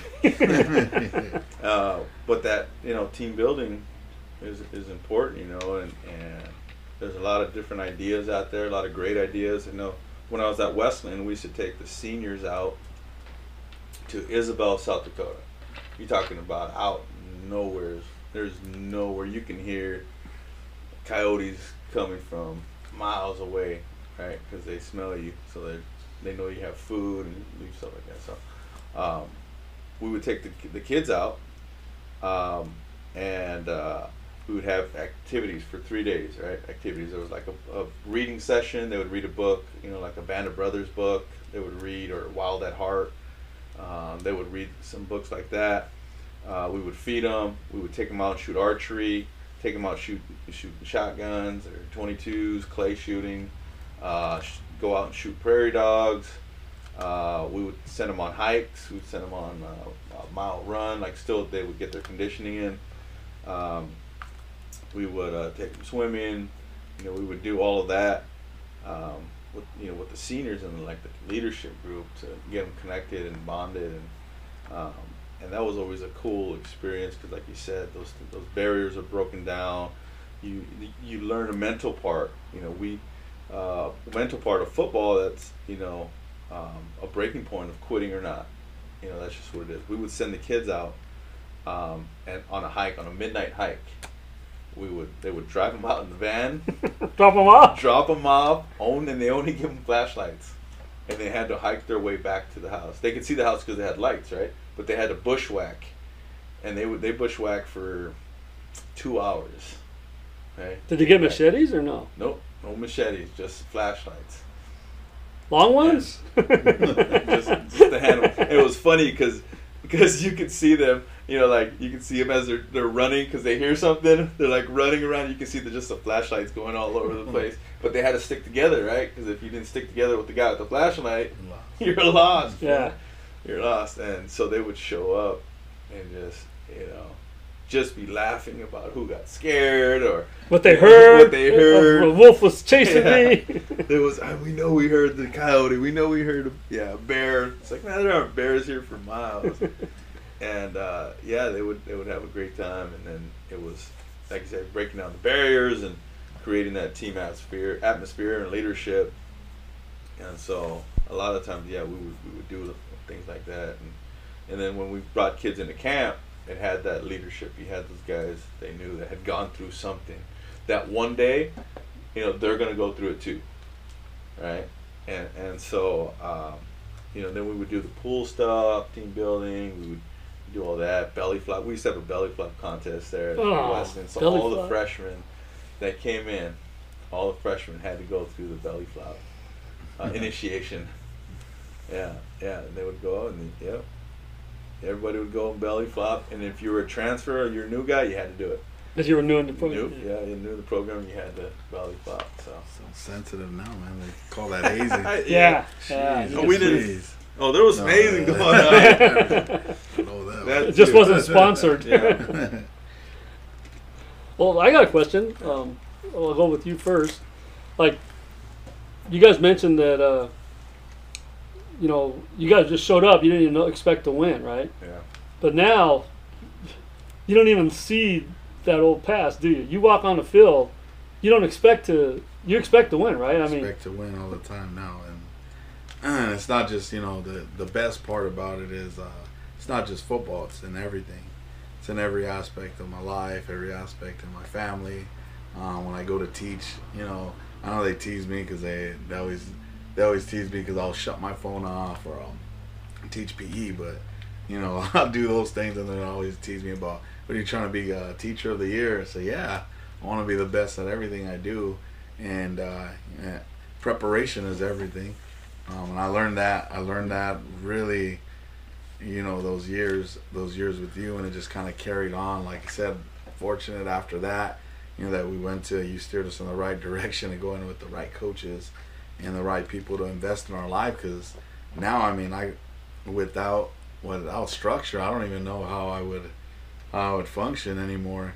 And just look at and I still preach this to that day, is to the players that I have or kids that I mentor is success and confidence comes from preparation. And a lot of times when you come from homes of poverty or broken homes, or no structure, your circumstances are bad, it's really easy to say, I'm a product of my environment, or I can't do something, when as opposed to, I tell them, confidence comes from preparation. If you prepare, you're going to be successful. It's inevitable. Something gives. If you work hard, you do the right things, and you prepare for what you're getting into, whether it's school, whether it's football, whether it's business or whatever. If you're preparing the right way and you're doing what you're supposed to, you will be successful, and you got to understand that. So I know now, in any aspect of my life, when I take it, I know I'm going to be successful because of my preparation. And when I know I'm going to be unsuccessful, I'm going to fail, as I know that I didn't prepare, and I just went out there and wing, just said, let me do it, and wing it. Yeah, wing it, and I've known, and you see it. Every result you get in those different aspects comes from that, and you know whether you put in the time and the effort, and when you didn't, the result. It don't surprise me anymore as what it is, and it took people to speak that into my life and existence, for me to believe it, because I did grow up where success wasn't something that came to a lot of our people that that came from where we came from. Some of the names we named, going in, some of those guys are in jail. Some of those guys unfortunately have passed. Some of those guys probably still live with their parents, or living paycheck to paycheck, or whatever the case is. And they don't have the same opportunities. And I always tell kids, you can't feel, and I know this might sound bad, but I tell kids, you can't feel sorry. You got to understand, there's I said, success and unsuccess, and there are people that are unsuccessful. That's a choice too. It's not just you're also blessed, but I say, the people who are blessed are usually the ones that put in the time and the effort, and they go out and don't use it, don't have a crutch, and don't use excuses. They live off of that, I'm gonna prepare to make sure that I'm successful. So those are those things that I love. That's a message I will continue to speak, and I'll just continue to try to empower people with that stuff, because I know how much it meant to me and in my life. So, well, I had the same question for you. I'm gonna think about this for a bit. Yeah, because now, you show up to, say, whatever team you're with, right? Mm-hmm. You don't walk in there thinking you're going to lose, right? There's, you know what I mean? It's you understood what it was, that why you got there, why I was so confident when I showed up, right? Because I was always preparing and always was ready, and I always wanted to give you guys the best game plan for you guys to understand it, to execute it, so you guys had a chance, or not a chance, but I was expecting to win. And both you guys came from an environment, or no one had ever taught you that, if you do this and this, you can get here, And now it's you guys both live it and breathe it. Shit, you took the program that I got to the first round and went to the finals. You took a program that was never, not even breathing, and put life into it and took it to a championship game. So, you don't have that success without, having that mindset where, I'm here to win. And it's not just the win-win. That's like the end product, right? It's just it's my process that gets me to what I'm going to get to. But you have that same, that's your process, or what do you think got you there, or what made you understand it? Now you go in any situation, you're going to be the best, or you want to be the best at it. Right. Yeah, and I think the competitive nature, that I've had, that I've fostered, knowing that. I'm competitive, going into a sport that I love, that I know football. I know X and O's. We can get up there and draw it up all day long, right? Get on the board, and then that same formula, as I talked about before, that same formula, and I apply it to, whatever job or career that I'm in, and it's always good. It's always successful, and so, why change that idea? Why you adapt and adjust and evolve, you do all that, but there's a formula to it, and going into every every team that I'm working with, or no matter what it is, we're competing to win, and if we don't win, then it's a lesson. I'm not a loser, so we don't lose. It's a lesson, man. So either you win or a lesson. Coaching moment. Coaching moment. Win or a lesson. I'm not a loser. I don't lose. So, but I've just taken that and find a way to win. And like you said, whether it's the off season or in other preparation, or don't put yourself in that position again. I always think about. We lost the football game by inches. We lost 49-42, and I believe if we would have scored, we would have went for 2 and won it, 50-49. So that play is always sticking in my head. So if it ever happens again, we're not in that situation again. It's a totally different outcome. We get to the 6-yard line with time running out, and we spike it. We get the personnel group in there to run the play that we've been working on all week to get the touchdown. And then the 2-point conversion that we've been working on all week, we run that, that we've been practicing every single day in our 2-minute drill. We're running that play. So, those scenarios, the formulas, things like that I've, had to learn a lesson from, like it's here. It's here. And when it comes around again, I'm not making that same mistake. And the same thing in the workforce, same thing. I've made a lot of mistakes in the workforce, saying the wrong thing or... speaking out of order sometimes. My filter doesn't work sometimes. Yeah. I was one time I was gonna get fired in like my second week as the football coach in Lower Brule because I was insubordinate, is what I was told, because I mowed an area to practice on. In the softball field, I mowed an area that the softball field wasn't used. So that was insubordination because I didn't go through the chain of command. So I said, well, next time I'll go through the chain of command. It's just things needed to get done.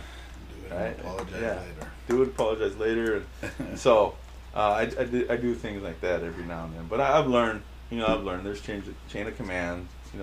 Don't go around your supervisor, or if you're an assistant, don't go around your head coach. Don't do any of that crap. Go through the chain of command. Go through your supervisor, whoever's ahead of you. Because that's the way it's supposed to be. I think. Even if you think like, hey, I shouldn't be an assistant. I should be the head guy. Wait your turn. Wait your turn. That's it. You get the opportunity if you're that good or that confident. You'll get the chance. To be in those positions. But don't do it wrong, Don't do it the way it's supposed to be done, man. And have that opportunity. So, but yeah, that's when I go into it. That's what I'm thinking about. My entry level, I'm going to take your job at the end of the day. That's my thought process. I don't know. It doesn't always happen that way. But yeah, but you're thinking it, right? It's like inbred. I mean, it's like even before you step into the situation, you already thought that, I'm going to be the best one here. I'm going to do the best I can. No one's going to be better than me. Right. That's how I deal in business now. Yeah. Same way. And like so many people are lazy. So many people want to cut corners. So people want to punch a clock and get paid for nothing, right? Yeah. And if you have the attitude that we had, right, in the work process, get it done, go put your work in, work extra, show up early, stay late, right? You drop a pass. Next day after practice, every day after practice, he's begging people to stay after. The quarterback has to go do his homework, be with his girlfriend. He grabs the backup quarterback. I need 20 more passes. Both of you guys, it's like you do that in any situation in life, and you can usually beat a lot of people. I mean, you beat top 10% just by that attitude. Yeah. That's the secret to life. That's the secret. I was successful over these last couple of weeks working construction, right? Busting concrete, right? Hardest thing I've ever done in my life, guys. I've done a lot of different odd jobs. I've used to put in sprinkler systems. I've done stucco. I've done a lot of different things, and I've done landscaping. I've been a teacher. I've been college football coach. I've been a bartender. I've done a lot of different. You've been a bartender? I didn't know that. I've worn a lot of different hats. Right? I've done sales, cold calls. I've done marketing. I've done work with the recreation. I've wore a lot of different hats, and going into this last couple of weeks was, I'm going to learn as much as I can. I want to learn this. I want to learn working with pavers. That's what it is. I just want to learn this. I want to see how they operate, and so every chance that I had to try and learn, whether I was shoveling type 2 gravel and throwing it into a wheelbarrow, I was also watching the foreman measure, the pavers and cutting them and fitting them around the pool, and then I'm wheelbarrowing them out and learning how these guys, even something simple of like dumping concrete. Was I doing it right the first time? No, I was not doing it right. Right? Then you watch the guy who was doing it right and making it easier on himself. Right? Work smarter, not harder type.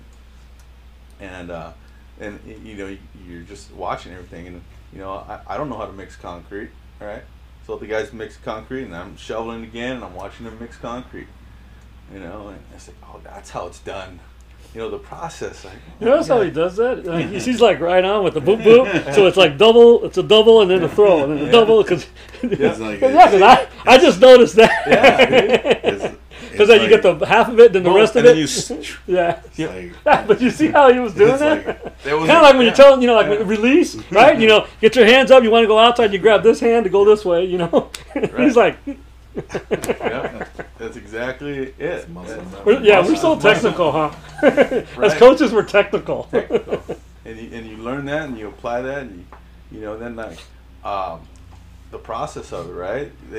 You figure out a system. So with a jackhammer, you just don't go in jacking everything up. You're just like no, you don't do that, or the chisel, you're just not here and there. I mean, there's a way to do it. There's, it's like, to me, it's there's science to it. Yeah, science to it. It's music in motion, like they're not just randomly doing that. Like, even though as random as like construction seems, you go in demo, you're just breaking stuff. No, there's a pattern to it. There's a pattern to it. The guy's punching holes, pop up, pop up, pop up, pop up, and then he's going around and they're, when they're breaking the concrete, they're all the same. So you can pick them up a certain way and dump them in the wheelbarrow. It's not just random, there's a whole system to it. There's a whole formula to it.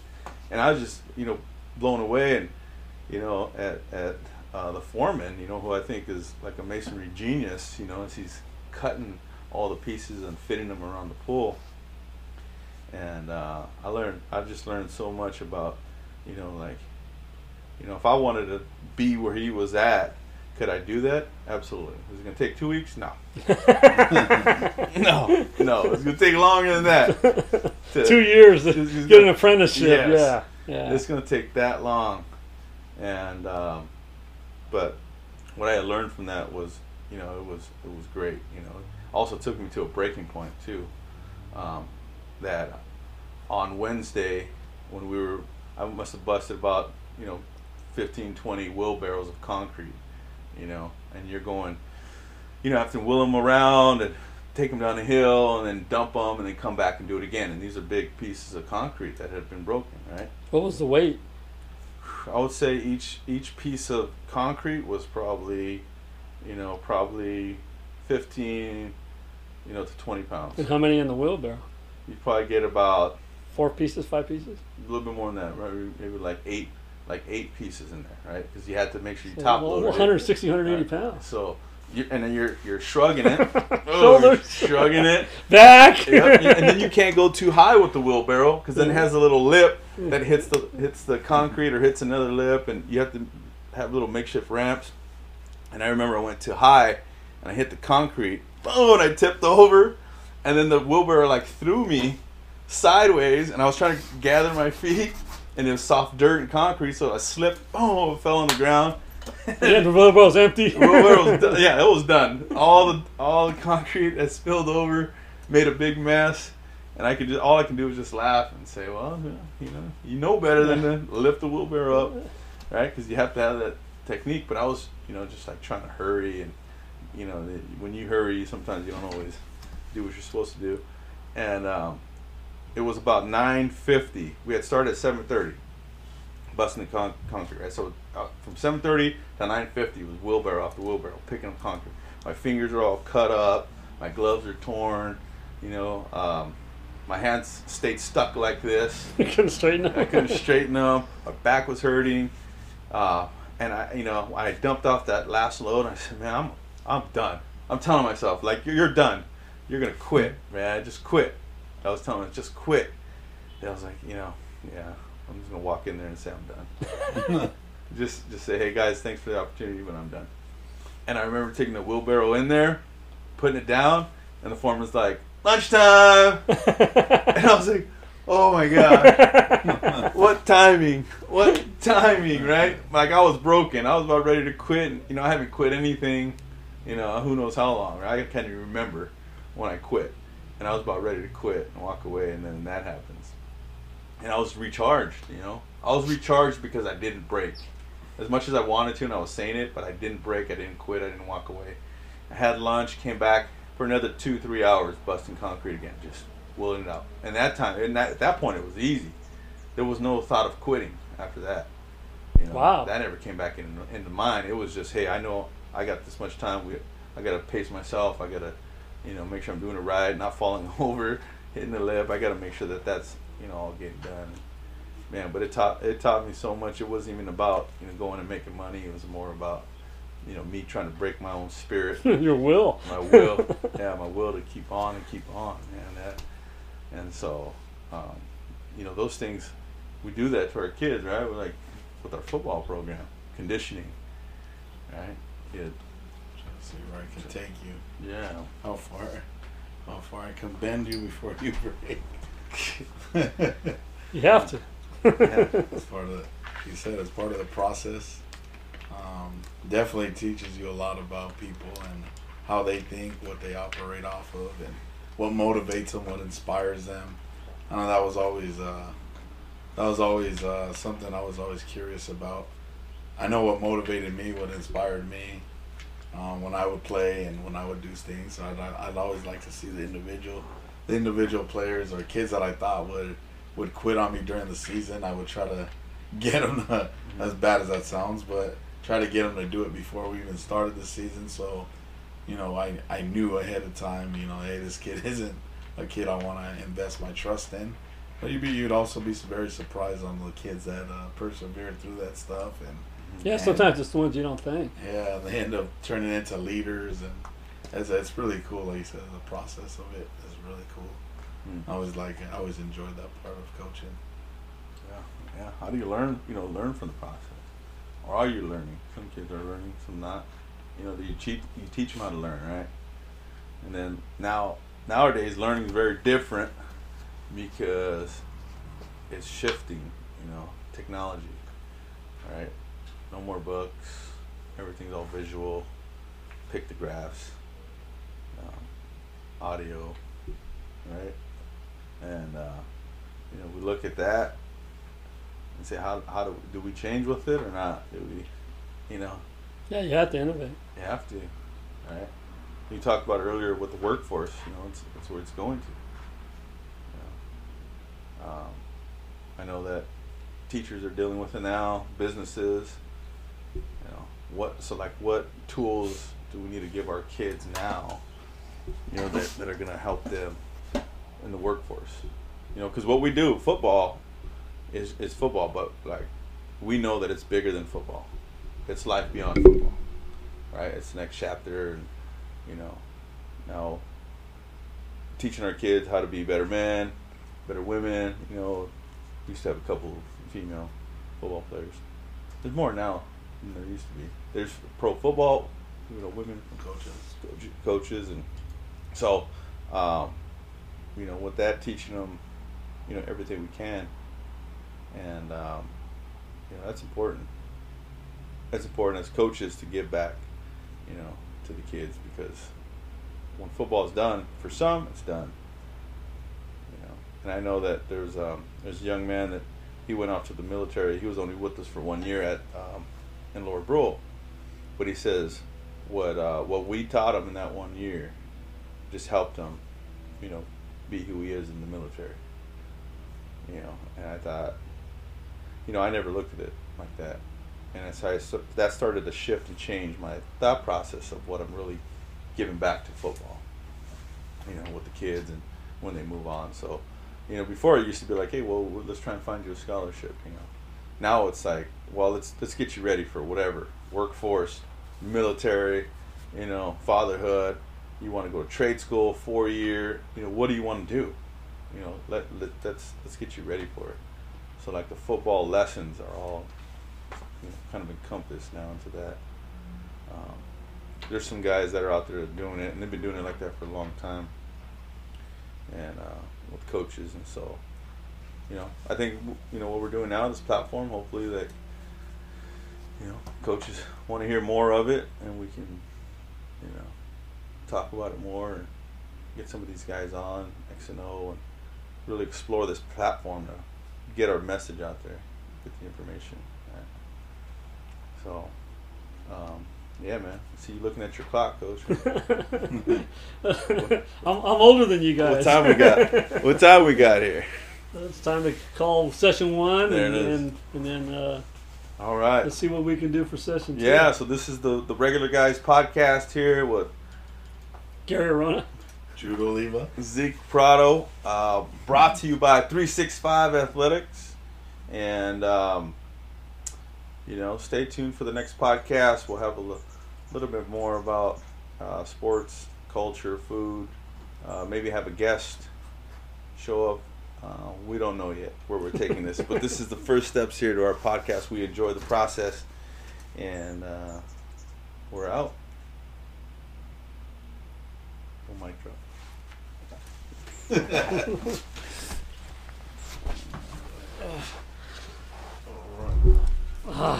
You're like, My